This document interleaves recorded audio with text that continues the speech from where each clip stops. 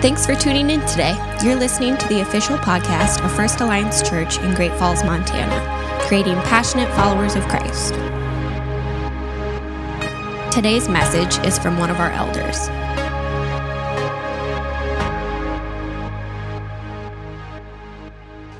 Good morning. Thank you for being here with us at First Alliance today, and welcome to those of you joining us on the live stream or podcast. I'd like to begin by asking you a question. How valuable is your memory? There are times when I would be tempted to answer not worth a plug nickel. I think it's likely some of you answered quickly, and some of you are still thinking about how to answer.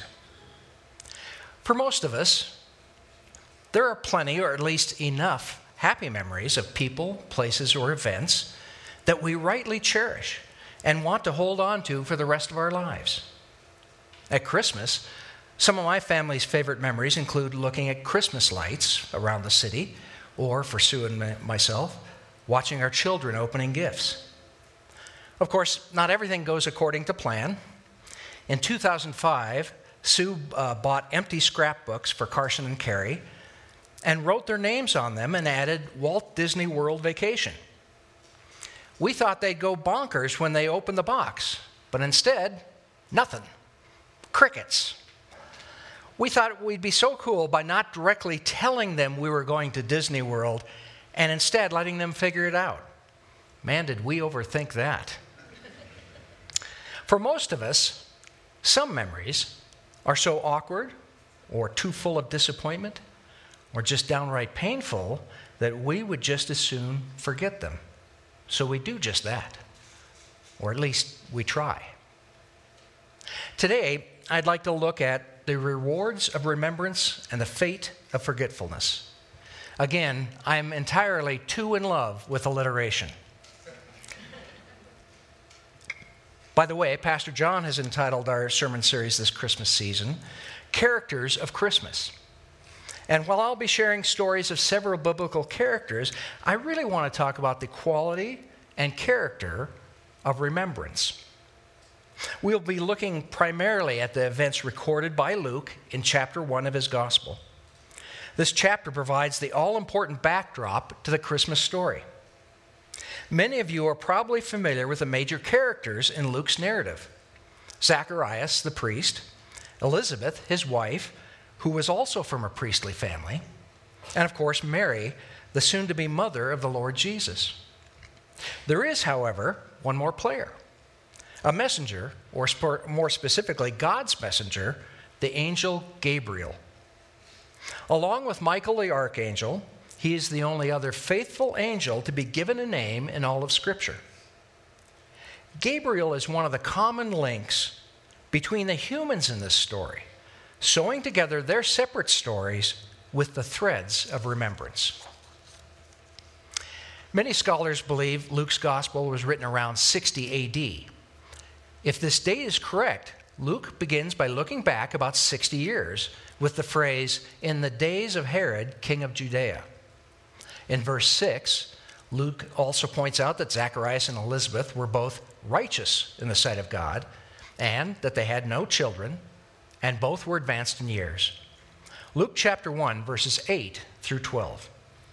Now it came about, while he was performing his priestly service before God in the appointed order of his division, according to the custom of the priestly office, he was chosen by lot to enter the temple of the Lord and burn incense. And the whole multitude of the people were in prayer outside at the hour of the incense offering. And the angel of the Lord appeared to him, standing to the right of the altar of incense. And Zacharias was troubled when he saw him, and fear gripped him. Pastor and author Alexander McLaren notes that Gabriel, quote, was not seen in the act of coming, but was suddenly made visible standing by the altar, as if he had been stationed there before. And what happened was not that he came, but Zacharias' eyes were opened, end quote. I don't know about you, but I'm with Zacharias. I'd be freaked out too. I believe our ability to see, not with our eyes, but spiritually, when we don't do that, that inability is a great incubator for our doubts and our fears. It causes us to forget what God can do and what he calls us to do. We forget that when he calls, he equips. Verse 13, but the angel said to him, do not be afraid, Zacharias. Your petition has been heard, and your wife Elizabeth will bear you a son, and you will give him the name John. Evidently, Zacharias and Elizabeth had been consistent in their prayers to have a child. That strong desire caused them to remember to pray. Why was God seemingly content to not answer their prayer? Have you ever wondered if God was content in not answering your prayers? Or have you mistaken a delay by God to be indifference or forgetfulness? 2 years ago, Pastor Tim preached during the Christmas season and used a poem by Henry Wadsworth Longfellow as an example. I Heard the Bells on Christmas Day includes these lines. Then pealed the bells more loud and deep. God is not dead, nor doth he sleep. Isaiah 55:8 says, for my thoughts are not your thoughts, neither are your ways my ways, declares the Lord. And apparently, God's timing is often not our timing. However, sometimes the longer the wait, the sweeter the victory. In 1994, I was watching Game 7 of the Stanley Cup Finals with the Vancouver Canucks playing the New York Rangers in Madison Square Garden.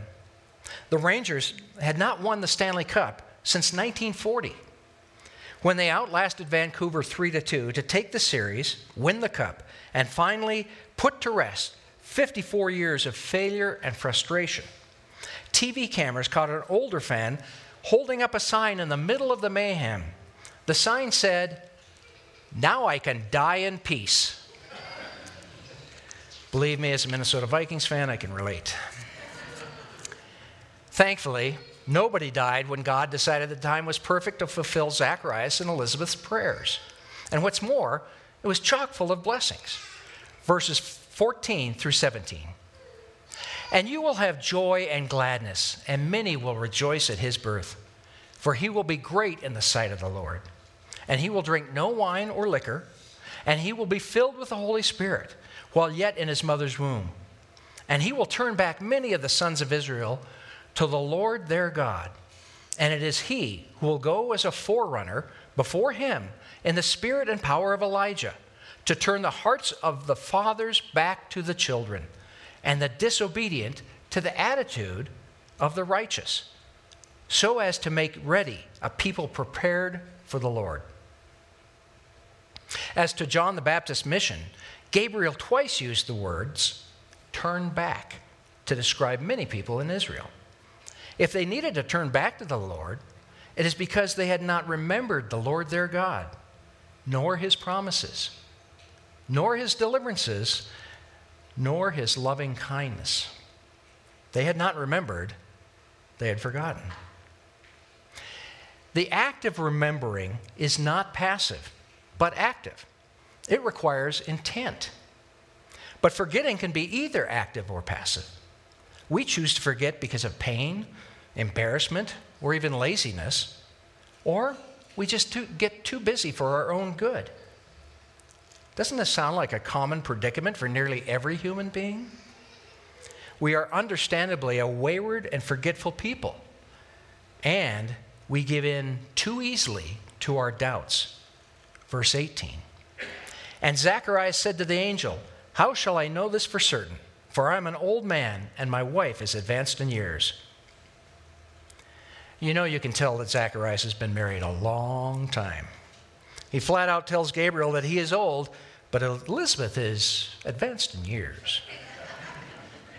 Well played, Zacharias, but not well played enough. He let his doubt get the best of him. Every word, every action, indeed every inaction, has a consequence. Consequences need not always be unpleasant, but this one was. Verse 19. And the angel answered and said to him, I am Gabriel, who stands in the presence of God. I have been sent to speak to you and to bring you this good news. And behold, you shall be silent and unable to speak until the day when these things take place, because you did not believe my words, which shall be fulfilled in their proper time. Gabriel came to bring good news, and he did. But he also had to announce God's judgment, because Zacharias had doubted God. He doubted because he had forgotten. What God promises, God delivers, without fail and without exception. The ability to remember is among the greatest gifts that God has given to us, especially when our remembrance is focused back on the giver of that gift. Let me read portions of Psalm 103. Bless the Lord, O my soul, and bless all that is within me. Bless his holy name. Bless the Lord, O my soul, and forget none of his benefits, who pardons all your iniquities, who heals all your diseases. Moving down to verse 8. The Lord is compassionate and gracious, slow to anger, and abounding in loving kindness. He will not always strive with us, nor will he keep his anger forever. He has not dealt with us according to our sins, nor rewarded us according to our iniquities. For as high as the heavens are above the earth, so great is his loving kindness toward those who fear him. And as far as the east is from the west, so far has he removed our transgressions from us. In the events leading up to the birth of Christ, Luke's account temporarily goes away from Zacharias, while Gabriel makes his second appearance in the New Testament, this time to a young girl who will become the mother of Jesus, Mary. 2 weeks ago, Pastor John shared of Mary and her awesome testimony of faith. I won't try to cover the same ground, but I do want to point out a couple of things. This was Mary's reaction to Gabriel's announcement that God had chosen her to give birth to Jesus. Verse 34. And Mary said to the angel, "How can this be, since I am a virgin?" It appears, at least on the surface, that Mary's reaction is nearly the same as that of Zacharias after Gabriel announced that Elizabeth would become pregnant with John the Baptist. But whereas Zacharias expressed a lack of trust in God's ability to make this happen, Mary's words reveal wonderment and an astonished attitude that God would choose her, an insignificant girl from an insignificant town, for one of the most important roles in the history of mankind. That the mindsets of Zacharias and Mary were clearly different is confirmed by Elizabeth in verse 45. And blessed is she who believed that there would be a fulfillment of what had been spoken to her by the Lord. Mary was commended for remembering that God can. Zacharias was chastised for doubting that God could. Elizabeth's declaration of Mary's faith is followed by Mary's beautiful hymn of praise in verses 46 to 55. Often called the Magnificat, so named for the first word of its Latin translation, her song is full of remembrance and thanksgiving. Verse 48, for he has had regard for the humble state of his bondslave. Verses 49 and 50, Mary reminds us that God is mighty, his name is holy, and his mercy is upon those who fear him. Verses 52 and 53, he has exalted those who are humble and filled the hungry with good things. Verse 54, he has given help to Israel, his servant, in remembrance of his mercy. Have you taken time recently to remember? To remember God and his goodness? To remember his holiness? To remember all the ways the Lord has shown mercy to you and to others? Or thank him for the reminders he gives to stop and remember him? When I lost my job 9 years ago, I found out how much work looking for work can be. At about the 6-week mark of being unemployed, I had to make a trip to a place that was near the mall. After my appointment, I drove across the street to the mall. I was expecting a call back about a position that I had applied for, but didn't want to get caught driving if the call came in, so I just parked there. I sat and thought and prayed silently. When I was done, I thought that just waiting for a phone call in my car was kind of dumb, so I headed home. But before I put the car in gear, I blurted out a prayer, out loud. I said, God, don't let me forget this. What kind of oddball prayer is that?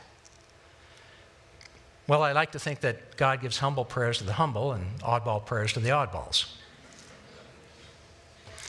Seriously, I believe that God gave me that prayer. From my troubled heart and burdened soul, those words just welled up and gushed out in a way that I never saw coming. God, don't let me forget this. Romans 8:26 says, and in the same way, the Spirit also helps our weaknesses. For we do not know how to pray as we should. But the Spirit himself intercedes for us with groanings too deep for words. There's another part to my story. A couple of days before this happened, I was driving home at night, and I stopped at the light at 14th Street and 10th Avenue South. There was another car in line ahead of me. The driver's door opened, and a woman got out, walked past the sidewalk, and tossed something onto the grass. I tried to figure out what was going on, hoping that the light would not turn green right away. If she was going to litter, why go to all that trouble? Then I saw something move. It was a homeless person sleeping in the grass. She was giving him money. And that part helps give context to, God, don't let me forget this. I have treated people who were homeless or had substance abuse problems or trouble with the law or who were out of work as if they were invisible, like they were non-entities. And now I was feeling the sting of not fitting in with society because I no longer had a job. Let me share with you, even believers are not exempt from the law of sowing and reaping.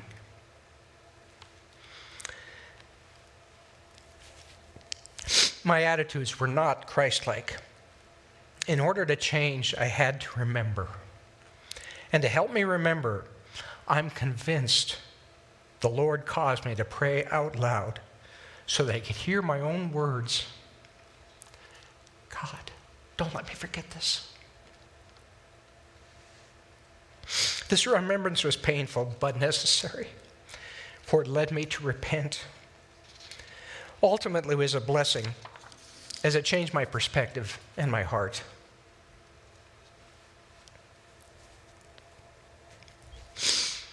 At the end of chapter 1, Luke returns to the story of Zacharias and Elizabeth and the birth of their son John, who will become John the Baptist.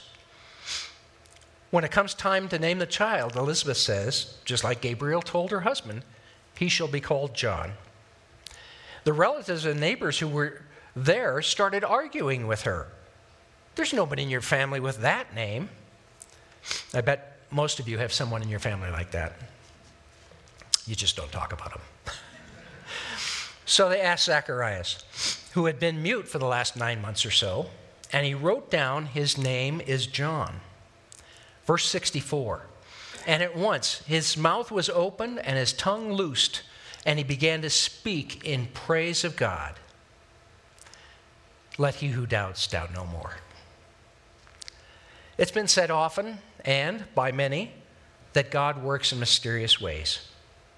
The rebuke of being made mute also came with a gift of mercy. Time. The time to remember. Or to paraphrase commentary writer Matthew Henry, when you can't speak, you have more time to think. To think and to remember.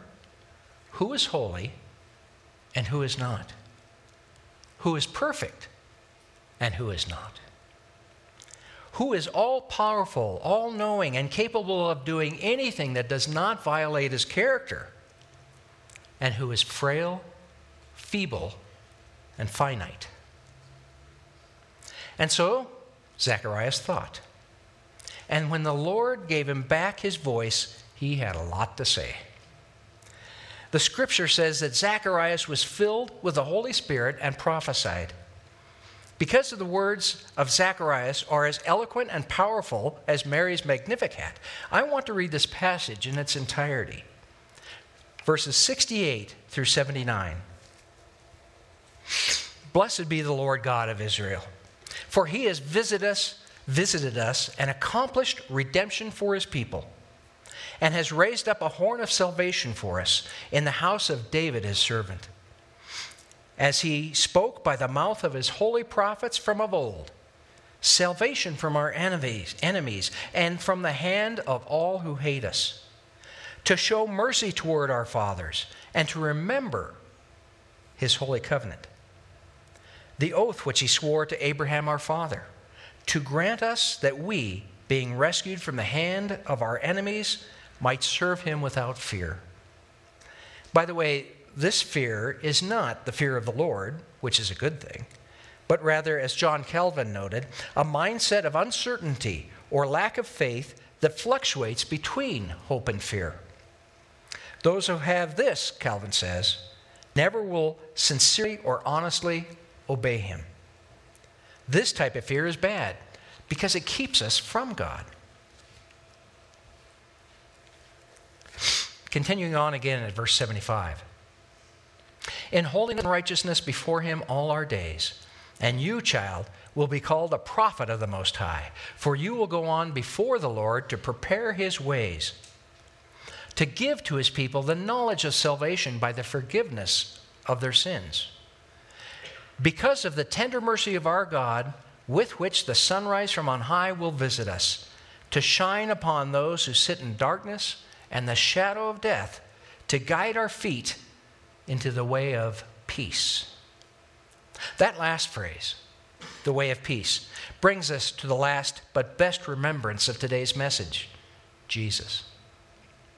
You'd think it'd be easy to remember Jesus this time of year. After all, his title of Christ is 2/3 of the word Christmas. But our attention to the Messiah becomes divided and diffuse, drawn away by colored lights and pretty packages, holiday parties, and yes, ugly sweaters, worrying about what to buy for whom and overspending, or in the words of Yogi Jorgensen, oh, I just go nuts at Christmas. So we forget Jesus. But it's not the only way that we don't remember him. Sometimes we remember him as a tiny baby and forget he's the creator of the universe. We think of him as helpless, not in control of anything, and we forget that he alone is sovereign. We remember him as loved and embraced and forget that he was scorned and rejected, and by some, still is. If at Christmas we have only fleeting thoughts of a baby in a manger and forget Jesus as the Savior, have we really celebrated his birth? If at Christmas we find ourselves squeezed into the world's mold of what Christmas should look like, sound like, or even smell like, have we really worshiped the Lord? If at Christmas we think that Jesus was only born to live as our example and forget that he was born to die for our sins, we create for ourselves a skewed and limited picture of who Jesus really is. This warped view almost always leads to forgetting the things Christ calls us to do. Luke 9:23, and he was saying to them all, if anyone wishes to come after me, let him deny himself, take up his cross daily, and follow me. Instead, this Christmas, let us remember and cling tightly to an accurate, more complete understanding of the Lord Jesus Christ, our Savior and Messiah. The Apostle Paul gives us that more accurate description in Colossians, the first chapter, starting at verse 15. He is the image of the invisible God, the firstborn of all creation. For by him all things were created, both in the heavens and on earth, visible and invisible, whether thrones or dominions or rulers or authorities. All things have been created through him and for him. He is before all things, and in him all things hold together. He is also head of the body, the church. And he is the beginning, the firstborn from the dead, so that he himself will come to have first place in everything.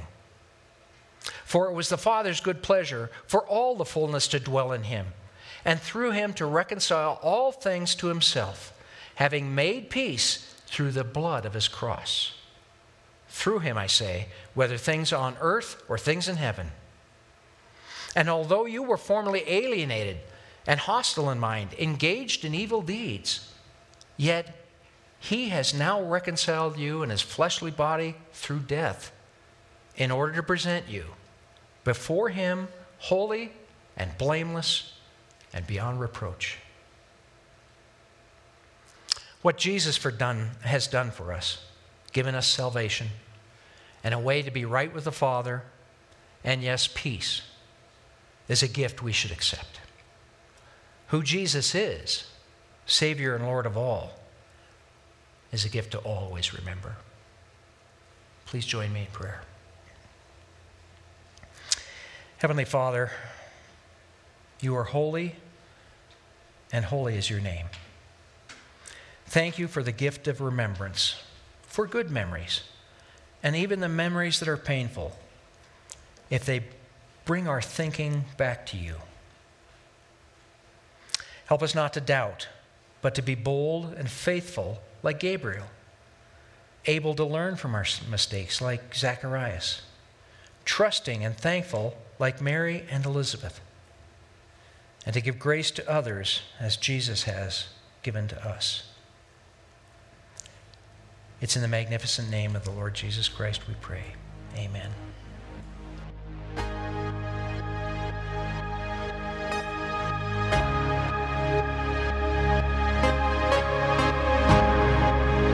We hope you were blessed by the message today. Follow us on social media to keep up to date with church news and events.